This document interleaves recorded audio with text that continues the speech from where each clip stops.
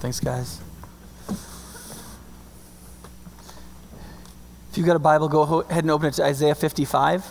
If you're going to use a pew Bible right in front of you there, it's page 1148. I don't know if you know, this is the last Sunday with Nicole, our piano player singer for a while.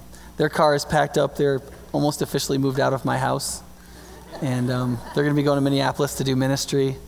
You guys have been a huge blessing to us and to our kids in a really big way. So we're really...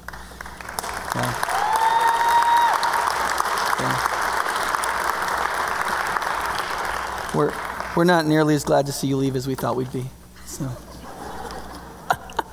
just kidding. Sorry. All right, Isaiah 55. This is an oracle. This is the Lord speaking directly to his people. In Isaiah 55, it says this: "Come, all who are thirsty. Come to the waters, you who have no money. Come and buy and eat. Come, buy wine and milk without money and without cost. Why spend your money on what is not bread, or your labor on what does not satisfy? Listen to me and eat what is good, and your soul will delight in the richest of fare. Give ear and come to me. Hear me, that your soul may live. I will make an everlasting covenant with you, my faithful love promised to David. See, I've made him a witness to the peoples, a leader and commander of the peoples. Surely you will summon nations you know not, and nations that do not know you will hasten to you, because the Lord your God, the Holy One of Israel, has endowed you with splendor. Seek the Lord while he may be found. Call on him while he's near. Let the wicked forsake his way, and the evil man his thoughts. Let him turn to the Lord, and he will have mercy on him, and to our God, for he will freely pardon. For my thoughts are not your thoughts, neither are your ways my ways, declares the Lord. As the heavens are higher than the earth, so are my ways higher than your ways, and my thoughts than your thoughts. As the rain and the snow come down from heaven and do not return to it without watering the earth and making it bud and flourish, so that it yields seed for the sower and bread for the eater, so is my word that goes out from my mouth. It will not return to me empty, but will accomplish what I desire and achieve the purpose for which I sent it. You will go out in joy and be led forth in peace. The mountains and the hills will burst into song before you, and all the trees of the field will clap their hands. Instead of the thorn bush will grow the pine tree, and instead of the briars, the myrtle will grow. This will be for the Lord's renown, for an everlasting sign which will not be destroyed." All right, I need to talk about some high point stuff at the end of this sermon. And so this is going to be a little bit more demanding than usual because there's not going to be as many funny stories and so on, okay? But hopefully at the end, it's going to be inspiring, as though I knew how to do that. So, Isaiah 55, we could almost preach this whole series of the gospel through the Bible. There's 4 different gospel presentations in this chapter, in a way. But here's one way to start with it. What is the chapter as a whole? And it's this. The chapter as a whole is probably the oldest open invitation you'll ever receive. Right? The first verse or 2 starts out just very openly, and it is an invitation. It says, "Come, you who don't have what you need, who are spending everything that you've got on things that won't provide what you really need, come to me and I will give it to you freely," right? And then the whole rest of the other 3 sections are all arguments pleading with us why we should accept this invitation, right? Have you ever invited somebody to something that you really thought they'd say yes right away, and then you had to argue for why they should accept your generosity and hospitality, right? It's still fun, I think. I just like to argue. So I want to go through these 4 sections so that we can really look at this passage and kind of see how it all works together and what it's meant to do. But I don't want you to forget, as we go through this, it's an invitation to you. And so it starts with this one, essentially this claim that the best is free and out of love. The best that there can ever be, the best that can ever happen to you or be part of your life is free. And That's not what we normally do, and so God actually does have to say this, right? So it says, come all you who are thirsty, come to the waters, and you who have no money, come buy and eat. Come buy wine and milk without money, without costs. Why spend money on what is not bread and your labor on what does not satisfy? Listen to me and eat what is good, and your soul will delight in the richest of fare. Fare is like, it's just kind of an old, richest of fare, that's kind of like an old kind of thing. It's not slang, it's good English. But fare is just the food that's available at whatever food event this is, right? You're going to eat the best. So the contrast of those verses really is the contrast between there's somebody who's being extraordinarily generous, freely giving the highest quality, and then the alternative is laboring and laboring and laboring and laboring for something that really ultimately produces futility. Now I'll talk a little bit more about that trade that we tend to make as humans when I talk about Ecclesiastes in about a month. But one of the things that's interesting about this is right when he says that everything's free, he sticks with the buy language, right? And you're kind of like, question, why is there buying when there's no money involved, right? And I think it's really clear why they're still buying when there's no money involved, because there's still an exchange, and that exchange presumes a decision, and it presumes alternatives. Whenever you buy something, usually, there are alternatives on what you can spend your money on. I don't know about, there may be somebody here who has enough money that when you buy something, it's not a decision of alternatives. If you do, then talk to me after. I'd love to talk to you. But for most of us, almost everything we buy, there's a decision of alternatives, and that's what buying is. It's a choice that you make to acquire something, to lose something, and it's a decision of alternatives. And so that's the invitation. The invitation is to make a choice and to stop picking the terrible alternative and to accept what's freely given of God's infinitely better alternative. And so then he spends the rest of this passage essentially arguing, right, why his alternative is the better alternative, right? So the first of those three sections is this one, and that is that his faithful love is an everlasting promise. It says, give ear and come to me, hear me, that your soul may live. I will make an everlasting covenant with you, my faithful love promised to David. Now, if you don't have any idea who David is or how his faithful love got promised to David, that may not be very inspiring, right? Especially if you're a girl, you're like, you're going to love me like you loved a guy. That doesn't sound as exciting as you might think, right? And so the only other place in the Old Testament where the language is very similar to this, same kind of words and phrases, is actually in a chapter in Psalm 89. And there's two sections worth looking at. This is the first verses. I will sing, this is an Israelite writing a praise song to God. He says, I will celebrate of the Lord's great love. It's translated singular in your Bibles. It's plural, actually, in Hebrew. It doesn't make that big a difference until you get to Isaiah 55. The great love's forever. With my mouth I will make your faithfulness known throughout all generations. And verse 3, you said, I have made a covenant with my chosen one. I have sworn to David, my servant. Right? Do you recognize that? Do you recognize that language, my servant? If you've been to church here the last 3 weeks or so, we've been talking about the servant is this figure all the way through Isaiah, chapter 42, chapter 49, crescendoing in chapter 53, where the servant Messiah comes, who's clearly Jesus, and he dies for the sins of a new people he's going to make. Chapter 54 last week was about the new people he makes, and chapter 55 is the invitation for you to be among those people. You see how this flows?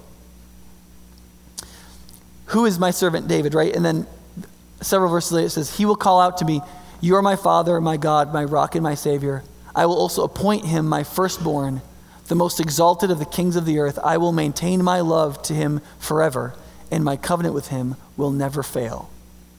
Right? So follow, because verses 4 and 5 are verses people tend to kind of read over and they don't make a lot of sense to them because of how it says it. It's probably because of the translation. So, my faithful love promised to David. What does that signify for us? Here's what it signifies. It says, see, I, that's God, have made him, that's David, a witness to the peoples. See, peoples is plural here and here. That's very important. That is, David, now this is a little ambiguous because have made could mean I have done it just this second, or it can mean I did it back then, right? Because this is quite a while after David was dead, right? It's the full past tense. So I made him, David, a witness to the peoples, meaning that when David is the greatest king Israel ever had, right? If you know anything about the history of Israel, David is the greatest king they ever had. Wasn't perfect, a long way from perfect, but he was the greatest king they ever had, and God lifted him up to be a ruler over this great nation of people. It was the most justly and most faithfully the nation ever lived, and it affected all the kingdoms and peoples around them. You see? And so the argument here is, just like I promised this to David, and I said he would ultimately, his line, there would be a king in his line that would reign over all the peoples by reigning over a people that believed and belonged to me, right? And he's saying, listen, surely you, so you see the transition now? He's saying, in the past, I raised up this person, David, and he was a ruler, not just over my people, Israel, but over the peoples, right? A leader and commander of the peoples. You see how that word is used twice? That's not very economic, is it? It's because it's meant to show emphasis. David ruled over and was a witness of who God was to more people than just the Israelites. He was a witness to the nations. And then see the transition here? Surely you, that is, people who will be under the new king that is in the line of David, the son of David, the Messiah servant who becomes King Jesus, those who become part of his people, chapter 54, invited by this invitation, chapter 55, you will summon nations you know not, and nations that you do not know will hasten to you. Do you see the relationship here? David was a commander and leader, and therefore a witness to the peoples. But now you, much greater, you will summon nations that in David's day we had never even heard of. You see what he's saying? We'd never even heard of these people. They'd never heard of you. You'd never heard of them. But there's going to be a new people who are going to be so endowed with splendor from God, the Holy One of Israel, that you will go out to all nations, and all nations will hear about you and come in. Now, this is kind of important because you see how this invitation gets non-individualistic really fast, right? The first invitation is totally individualistic. It's an invitation to you, right? You come.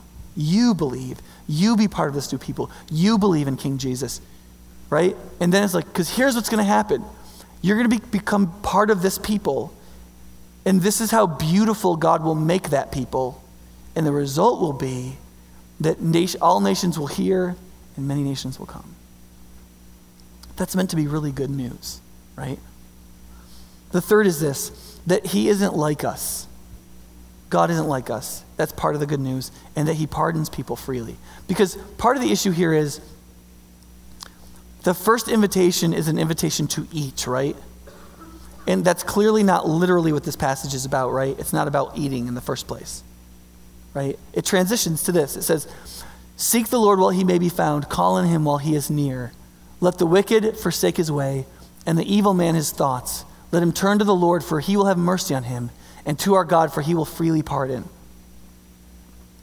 So remember in verse 2-3 it says, you who don't have any money, come and buy without cost, right? What's that referring? It's referring to something that's free, right? So what literally is being referred to in the metaphor of eating, right? The whole purpose is, eating is a great metaphor for salvation, because when you get hungry and then you eat and you're satisfied from the inside out, it points to something which is a true human desire. We have longing. We want to be filled and satisfied, right? Now, what ultimately does that for the human soul, spirit, and being on all levels? And you see, now it gets literal. Seek the Lord while he may be found. Now, you might be like, well, that's still a little vague. Okay, well, how about this one? Call on him while he is near. Near refers to that the invitation is present. That is, right now, you're receiving the invitation. Okay? That means the Lord is near in that his invitation is near, and right then call on him, meaning speak up. That's pretty clear. You speak up and you say, yes, please, I would like that. Right? And what are you asking for? Here's what you're asking for. This is what it looks like to call on him and to seek the Lord. It says, let the wicked forsake his way, and the evil man his thoughts. Let him turn to the Lord. Right? So one of the things I really like about the Bible is that it doesn't really mince words. It's pretty direct, right? The first criteria of coming to Jesus of accepting this invitation is that you get to put on the name tag that says the wicked. Right? It's like going to a party and your name is the wicked, and you get to peel the back off of it and put it on there, and you get to wear that the rest of your life. Right? And this is one of the reasons why self-righteousness just doesn't do for Christians, right?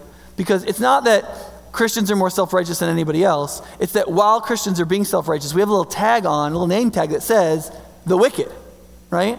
And when we're acting like we're fantastic, while we're wearing the name tag that says the wicked, it doesn't really work. But you know what always happens to people? I don't know about you, but I have kind of absent professor mentality, except I'm not a professor.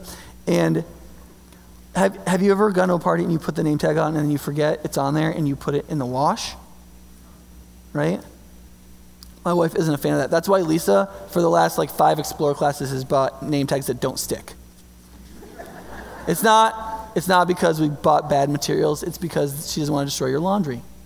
But that's what happens all the time. You put a name tag on. I've done this a million times, not a million, obviously, but I put a name tag on, and then I'll be at the next thing, and they're like, "So you're Nick, huh?" I'm like, "Oh, I saw the name tag on, right?" But you see, this is part of the gospel. Part of the gospel is, you want to come? That's fabulous. Put it on.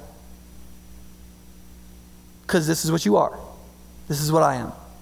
You don't come self-important. You don't come self-righteous. You don't come even, because otherwise you will come and you will think that when you believe in Jesus and follow him, you have put God deeply into your debt because you are so wonderful to submit to becoming a Christian. Which is ridiculous, but which is what we all really think oftentimes in here. And we forget because this is not in our sight line. And on that basis, listen, if you will you put that sticker on, you go, I'm going this way and I realize I need to go that way. I realize that for all these things about me, God is saying, there's a bunch of things he's saying, you're wrong. And there's a bunch of things about which he's saying about himself, I'm right. And of which we have to change our mind and we need to go with him. And he says, listen, if you'll just do that, here's the result. God freely pardons. What is the thing that satisfies the soul that is really what we need that leads to everything else? In Christianity, it is one thing. The heart and bottom foundation on which everything else is built is this: God pardons. He forgives freely. And so central is this to everything that the Bible is about, everything that Jesus has done, everything God has ever said in Scripture, is that in the very next lines of this passage, he has to go on to say this: "For my thoughts are not your thoughts, neither are your ways my ways, declares the Lord. As the heavens are higher than the earth, so are my ways higher than your ways, and my thoughts than your thoughts." You think about that. See, there's a lot of Christians. I remember when I was in college, I had become a Christian, and I was memorizing some verses, and I picked out these verses because I heard somebody read them. I never read the whole chapter of Isaiah 55. I just really liked these verses, and I thought they'd be good to memorize. Because if your girlfriend dumps you, or you lose your job, or your test doesn't come back with the grade you wanted, or your business doesn't clear the profits this quarter that you wanted, you can always quote this to yourself and feel a little better, right? And in some ways that's totally true, because in terms of God's providence, his ways are higher than, it's generally true, but it's not what this verse means in this passage. In this passage it means this: God is forgiving and we're not. That's what it means. It means you don't forgive people, not really, not deeply. When somebody hurts you, you don't long to care for them. I think I've used this example before. There's this place in Crime and Punishment where the main antagonist, Raskolnikov, admits to this girl, Sonia, who's a prostitute, that he's killed these 2 women, one of whom is her friend. And he expects her to be the last person in his life to finally recoil and care nothing for him. And the first words out of her mouth are, "What have you done to yourself?" she says, and embraces him. Right? Like that is not what we're like, this passage is saying. God says to the wicked person, "Come, buy and eat? Why strive? Why labor? Why give yourself for something that's futile, that's not going to feed you? I will include you into this nation of people that I'm creating out of nothing through the servant Jesus who died for all of them to bring them in so they could be part and be a new people. I could so beautify that the world would see them and wish to come and be part of it. And I will make you part of it. You just have to realize where you are and who you are and turn around and come back to me and call out for an acceptance of my invitation, and I will freely pardon you. And that's not what we're like. And God has to say right when he gets done, listen, I know you don't believe that because that's not what people are like. And so let me just tell you, I'm not like people.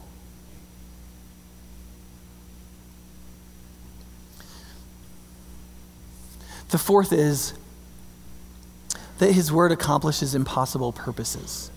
I didn't mean to alliterate that. It just sort of happened. Right after he says that his ways are not our ways, it comes out of verses right before it where he goes, look, I'm not like you. And then he says that, and then he says something else. If you notice Isaiah 55, you could put arrows at the end of it, that it all points back to verses 7 and 8, even though verses 7 and 8 are a throwaway line. Verses 7 and 8 aren't part of the argument of Isaiah 55. But all of Isaiah 55 points back to that basic truth. None of this makes sense to us because God isn't like us. Thank God. So here he says, right after, my ways aren't your ways, for as the rain and the snow come down from heaven, and do not return to it without watering the earth and making it bud and flourish so that it yields seed for the sower and bread for the eater, so is my word that goes out from my mouth. It will not return to me empty, but will accomplish what I desire and achieve the purpose for which I sent it. Right?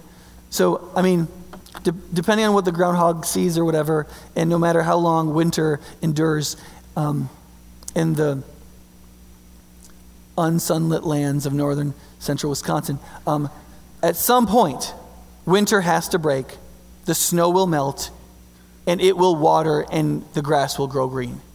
That is going to happen.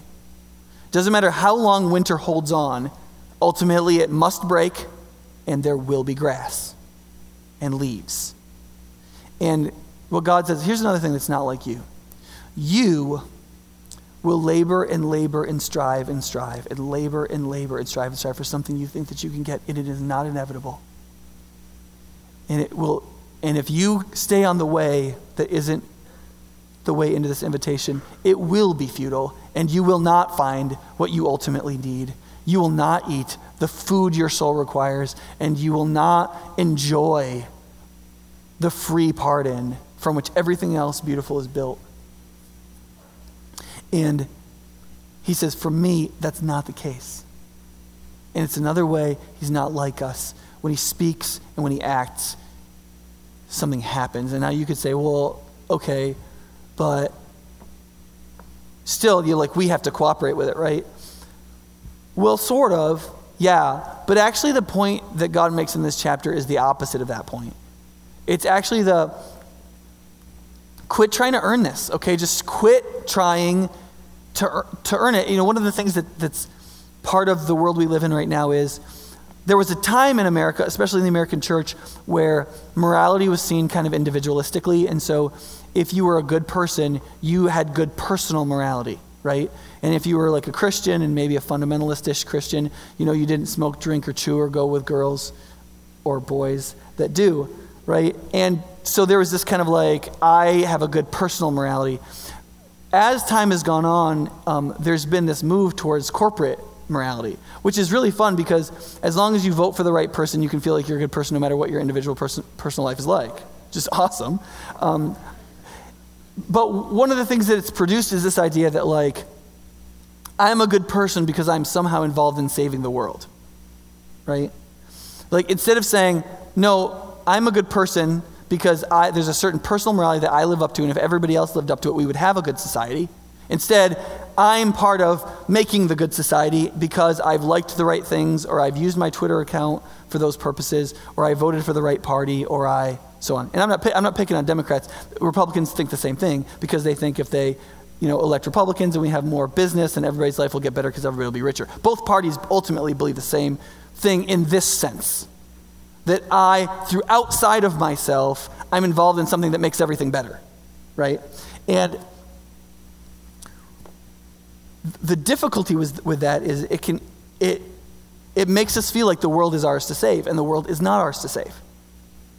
And it makes us feel as though it was funny. A couple weeks ago, I was at Bryan College, and I said, listen, if you believe the world is yours to save, you will be the new generation of legalists. You think you're the first generation that really loves other people, that live beyond your borders. You think you're the first group of people that ever thought that sex trafficking should be stopped. You think that, and I know you think that, and you'll grow out of that. But here's what will be produced by this newer theology that being a Christian means saving the world. You will become the new legalists. You will forget the gospel, and inside you will really believe that you are as right with Jesus as you are stopping sex trafficking. And that is completely false, and the world isn't yours, and it's not yours to save, and that isn't even technically your job. Now, the response to that can be, because of course I like to blow things up and then have conversations afterwards, is, well, wait, are you telling us not to do this stuff? Or like, here's what you're going to produce. You're going to produce this church and these Christians that it's not mine to save, so I don't have to do anything, right? No. What I want to produce is a church that lives out the gospel, not out of a new legalism and fear and pride that I will be good enough if I change the world enough, but that because they really believe the gospel and because God has really endowed them with splendor, as they have freely received, they will freely give, and it's not legalism. And all the things that really keep the world from being changed, that is, the separation that comes from everybody's self-righteousness and their little way of fixing the world so that nobody can work together on the levels necessary to do it, will begin to melt away and will actually make a little progress.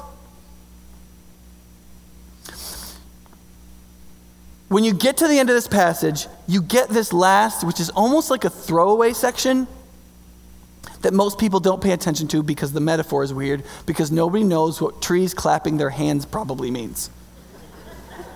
Right?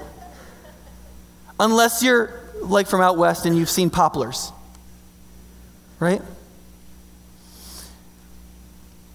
This is the very next verses. And here's what I want you to notice about this passage. Almost every verbal idea in this passage is passive.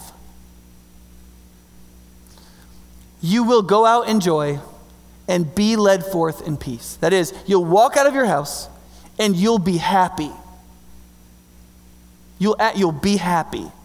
And while you're walking out of your house being happy, nobody will kill you because there will be peace and you'll be led forth into it, right?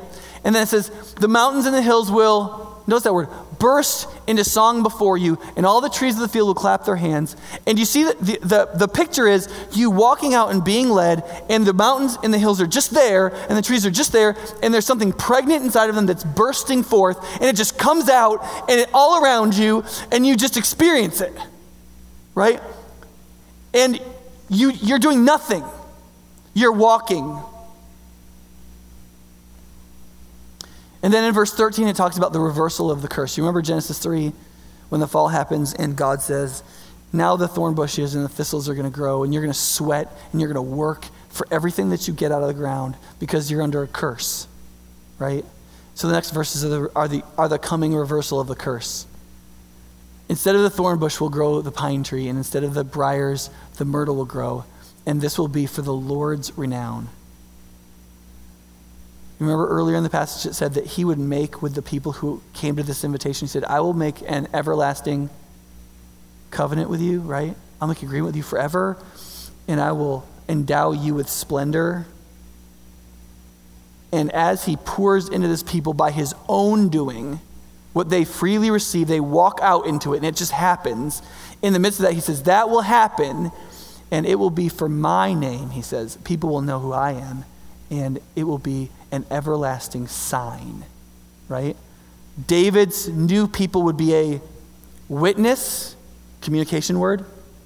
This, when I endow them with beauty, this will be a sign, communication word. And both would be everlasting. The point of the end of this passage is straightforwardly, you don't do it. One of the reasons many people in this room are really tired of Christian faith or have sworn it off or don't want to talk about it is because the version of Christian faith that was either sold to you or that you believe in isn't the one God is offering in this passage. It's just not. If you feel crushed under it, that's not the gospel. In the gospel, all the generosity comes from God. It all just flows from him. And when Jesus sent out his disciples, he told them to do stuff. He said, listen, I want you to heal the sick. I want you to cast out demons. I want you to preach the gospel. I want you to do this stuff. On what basis? Here was the last line he said to them. He said, freely you received, now freely give. This is how Christians save the world. God sovereignly, because of his own generosity, does all the heavy lifting, and he gives wildly and generously. And without threat or comment of pride, he transforms the heart of the one who believes that when they freely receive, they freely give. And that's beautiful. Now, the question I want to ask in just a couple of minutes here is, what would it look like if we were a people that believed that? This is one of the reasons why, I've been here 3.5 years and every sermon is the gospel, right? And I've said it many times that here's why. Because the way we grow in faith is by believing the gospel. The way people get saved is they believe the gospel. The way we grow in faith is by believing the gospel. So what would it be like if we believed, if all of us Christians and people who are here and not openly Christian, what would it look like if we believed that? What would that do to you personally, right? Here's what it would do. It destroys any chance that you ever having pride in yourself. You won't just have a low self-esteem, you won't have self-esteem, right? Humility is not thinking lowly of yourself, it's being self-forgetful. It's not caring about the question of whether or not you're good or bad. You're wearing the name tag, you are the wicked. But the name tag on this side says, part of the new people. I belong to the second David. So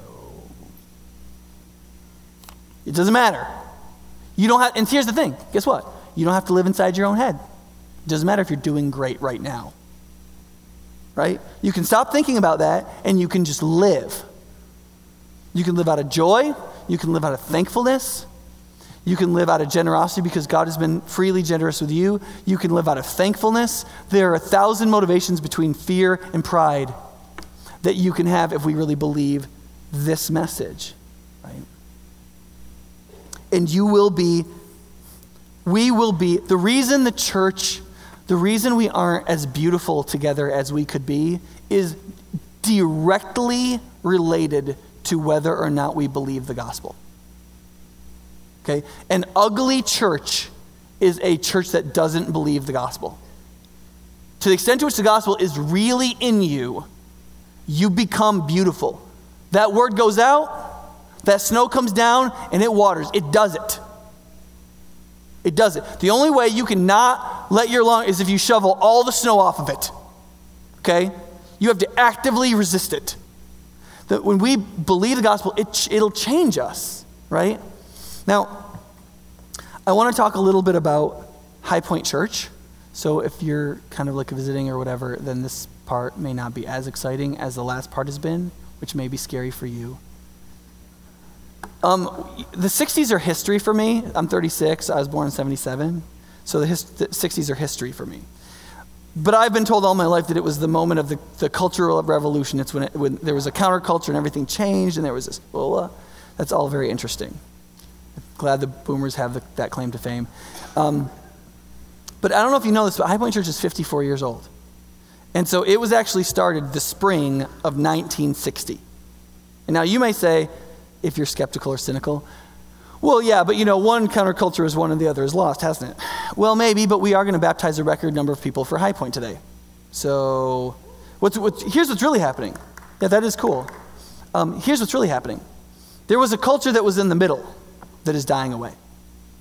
And there is a more rampant secularism, and there is a more profound spiritual, biblical Christianity. Both are growing in the United States right now, and that's just reality.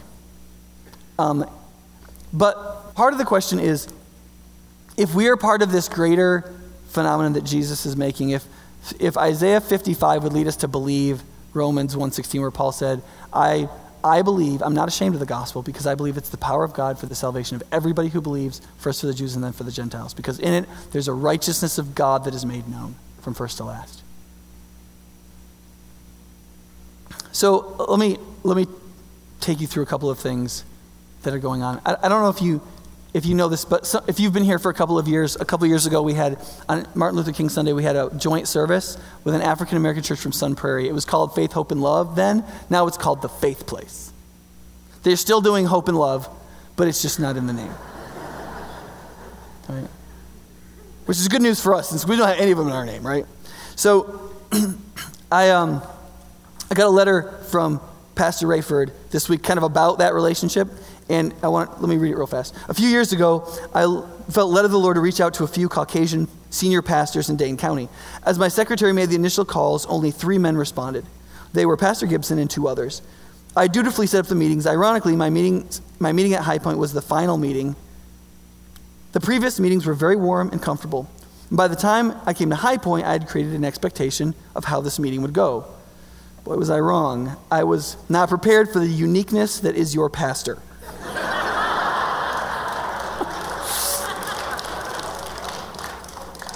Apparently this is contrasted to warm and comfortable. So,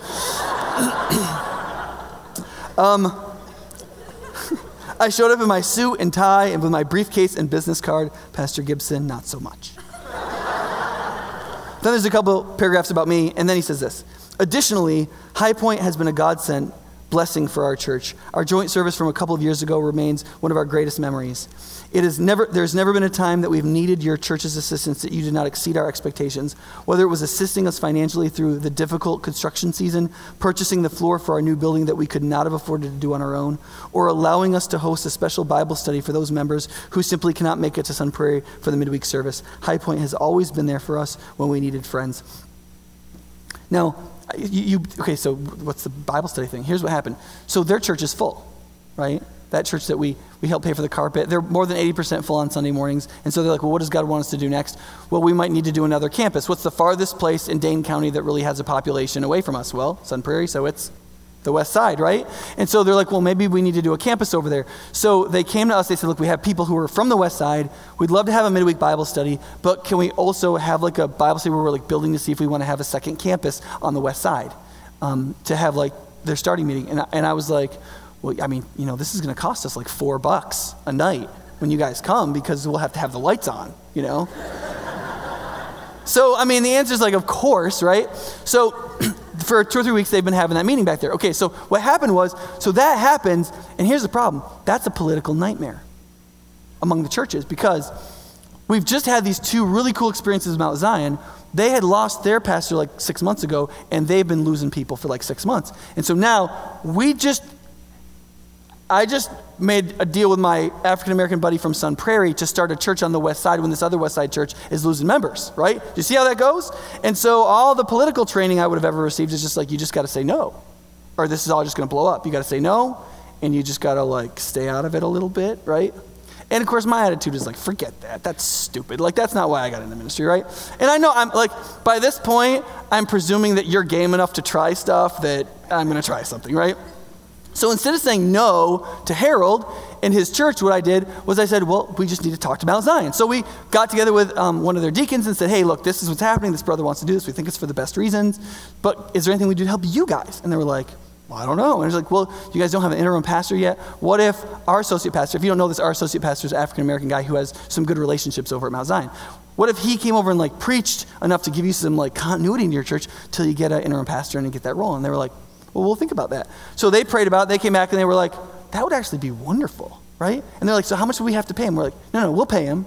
We already pay his salary. We'll just keep paying it. He'll just come over to your place and preach. And they were like, okay, I've never heard of that happening anywhere in the history of anywhere, but sounds great. Okay, good.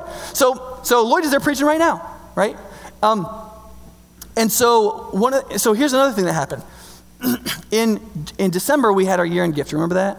And we asked for like $80-something thousand, and the church gave $120. Remember? And so, yeah, that was great. Awesome. So we got together on staff when all that money came in, and Gene and Lisa and I and some of the other staff are sitting around, and Lloyd, and Gene was like, look, I mean, this is great news. Can you believe how generous the church was? I was like, well, yeah, but like now I'm confused because that money's for something, and we don't know what it's for. Like, there's no way just $40,000 showed up, right? I mean, like God has something, we just don't know what it is, so let's, keep our eyes open. So, meanwhile, this is kind of playing out, and now I got to put this in more context for some of you who are newer. If you've been here since I got here, then it may seem like High Point Church has been kind of healthy and doing fine. Well, yeah, that happened before I got here. What happened was High Point Church went through a terrible decade. It nearly imploded. And at a moment when we had zero money, we were actually in the neighborhood of $40,000 in the real red. Not budgetarily, but like cash flow. We had an interim pastor come in named Bill Lurch. Some of you have never met him. He's the reason we're here in God's providence, okay? I would already have resigned and not be the pastor here anymore if Bill Lurch had not done what he did, okay? If I ever would have come here in the first place. But what we found out is that how important it is to have an interim pastor when a pastor leaves to like do healing and bring the church together and do the kind of work you need specific training for. So when the new senior pastor comes in, the church has stopped comparing them to the last pastor and will compare them to the interim pastor who is intentionally not what you're looking for in a senior pastor. So she'll be like, I really like this guy instead of he's not like the last guy. Bill Lurch like met with people, and I had people tell me after the last service, they're like, man, I'm one of those people. I'm one of those people that Bill Lurch talked to, and I came to this thing, he prayed for us, and I was able to forgive somebody, and High Point Church survived because of that. Now, it just so happens that we happen to have two big events here with a church that we haven't done anything with for years, where Lloyd and I got to spend some time with somebody on the deacon board of that church who's going through exactly what we were going through for slightly different reasons, is in a financial place, not as bad as we were in, but similar, going through the same kind of things, requiring the same sort of helpful expertise, and we are right here ready to do it, and they're a similar church across town. And so here's the way the plan works out. Right now, Lloyd is preaching there, and the elders last time we met released him to preach there 3 Sundays a month so they could have real good continuity. They're going to bring in an interim pastor, but they can't afford it right now. So they have to spend a certain amount of months trying to save up so that when that interim pastor comes, they can cover it for the rest of the way until they're really on board and they can bring in their senior pastor, which means there is a wedge of money that's not big, but it's not trivial either, that needs to go in there, and they don't have that, but we do, because we have a year-end gift that came in for something that we didn't know what it was. So, I think it's the 23rd when we have our congregational meeting, this is going to be one of the items that I bring up. Because I don't think technically, it's in the elders' hands because we decided that the elders would have discretion over anything over given. But nobody expected it to be $40,000, and nobody would have expected this to be one of the things we possibly could spend it on. And because I believe this is an act of faith, I think we should all make it together, not just a few people in a room on Tuesday nights. So, and you can just ask yourself which of those things you're more excited about. The fact that we have new projectors today, which are high def and actually project wider than ever before. Right? Which they are awesome. Sorry, Lisa.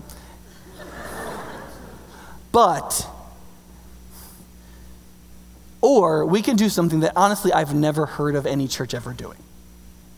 I've never heard of this. Now I'm sure it's happened, but it's not normal. And here's the thing. I think that's a good sign. And I would refer us back to verses 7 and 8 of this passage. When God says, my ways are not your ways, and my thoughts are not your thoughts, I don't do things the way you do, and when I send out my word, it accomplishes things. I think that's good evidence that if we do something for the right reasons, because we believe the gospel that we don't hear about very often, we might be on the right track. And listen, let me just tell you something right now. I have no idea how far down this rabbit hole goes, and I don't care. Okay? At every step of the way, we'll make a decision with our eyes as open as they can be. And I believe what Lewis said in the Screwtape Letters. God seeks for us to look ahead and plan for the future only so far as we must to do our duty.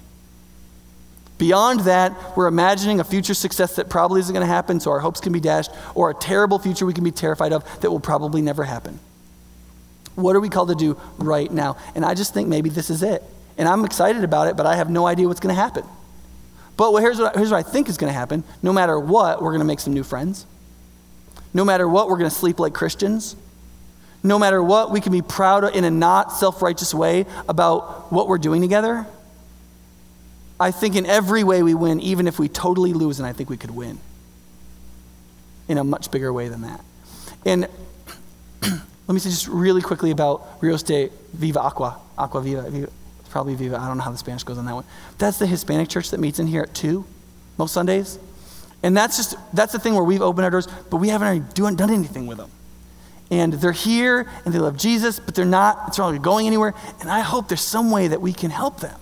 I want to provide leadership help, or some of our Spanish speakers maybe. I don't know what to do, but I want to help them somehow. Because here's the thing, no matter how well they're doing, Hispanic people are terribly underserved with the gospel in this county. They're terribly underserved. And I wish we could do something about that, don't you? Not because we have to, or because we'd save the world if we did, or we could help those poor Hispanic people, but because we freely received. And if we freely give, well, that would be great. And I'm excited to see what that could be. And with that uneloquent ending, I hope that you're still inspired. Stay for the baptisms. Let's pray. Father, a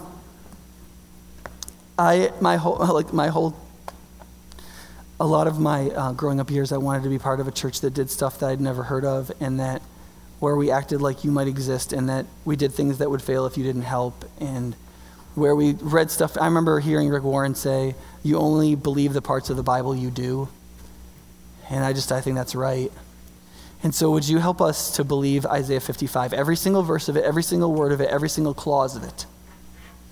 And Father, would you make that the interspiritual cellular DNA of this church, this chapter?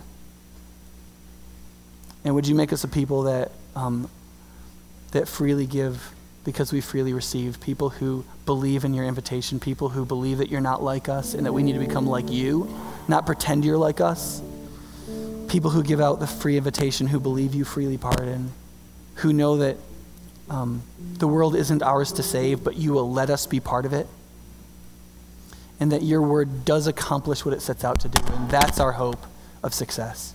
Not that we're going to be such good servants, but that your word accomplishes what you desire, and that you do the heavy lifting in the work of your own redemption. We want to be a church that sees that, rejoices in it, and does whatever can be done to spread it. We pray that the splendor that comes from a humble faith in you would happen in us more and more every day. We pray in Jesus, the Savior's name. Amen.